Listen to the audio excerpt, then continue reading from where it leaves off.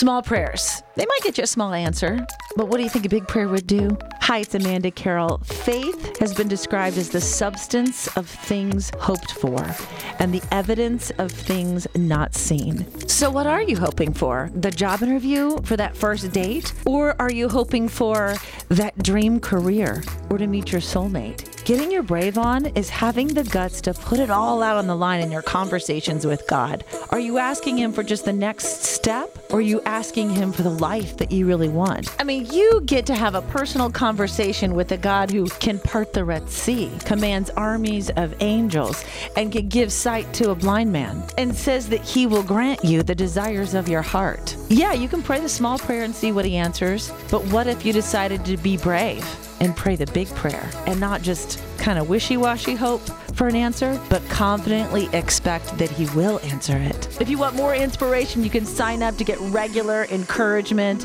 at getyourbraveon.info.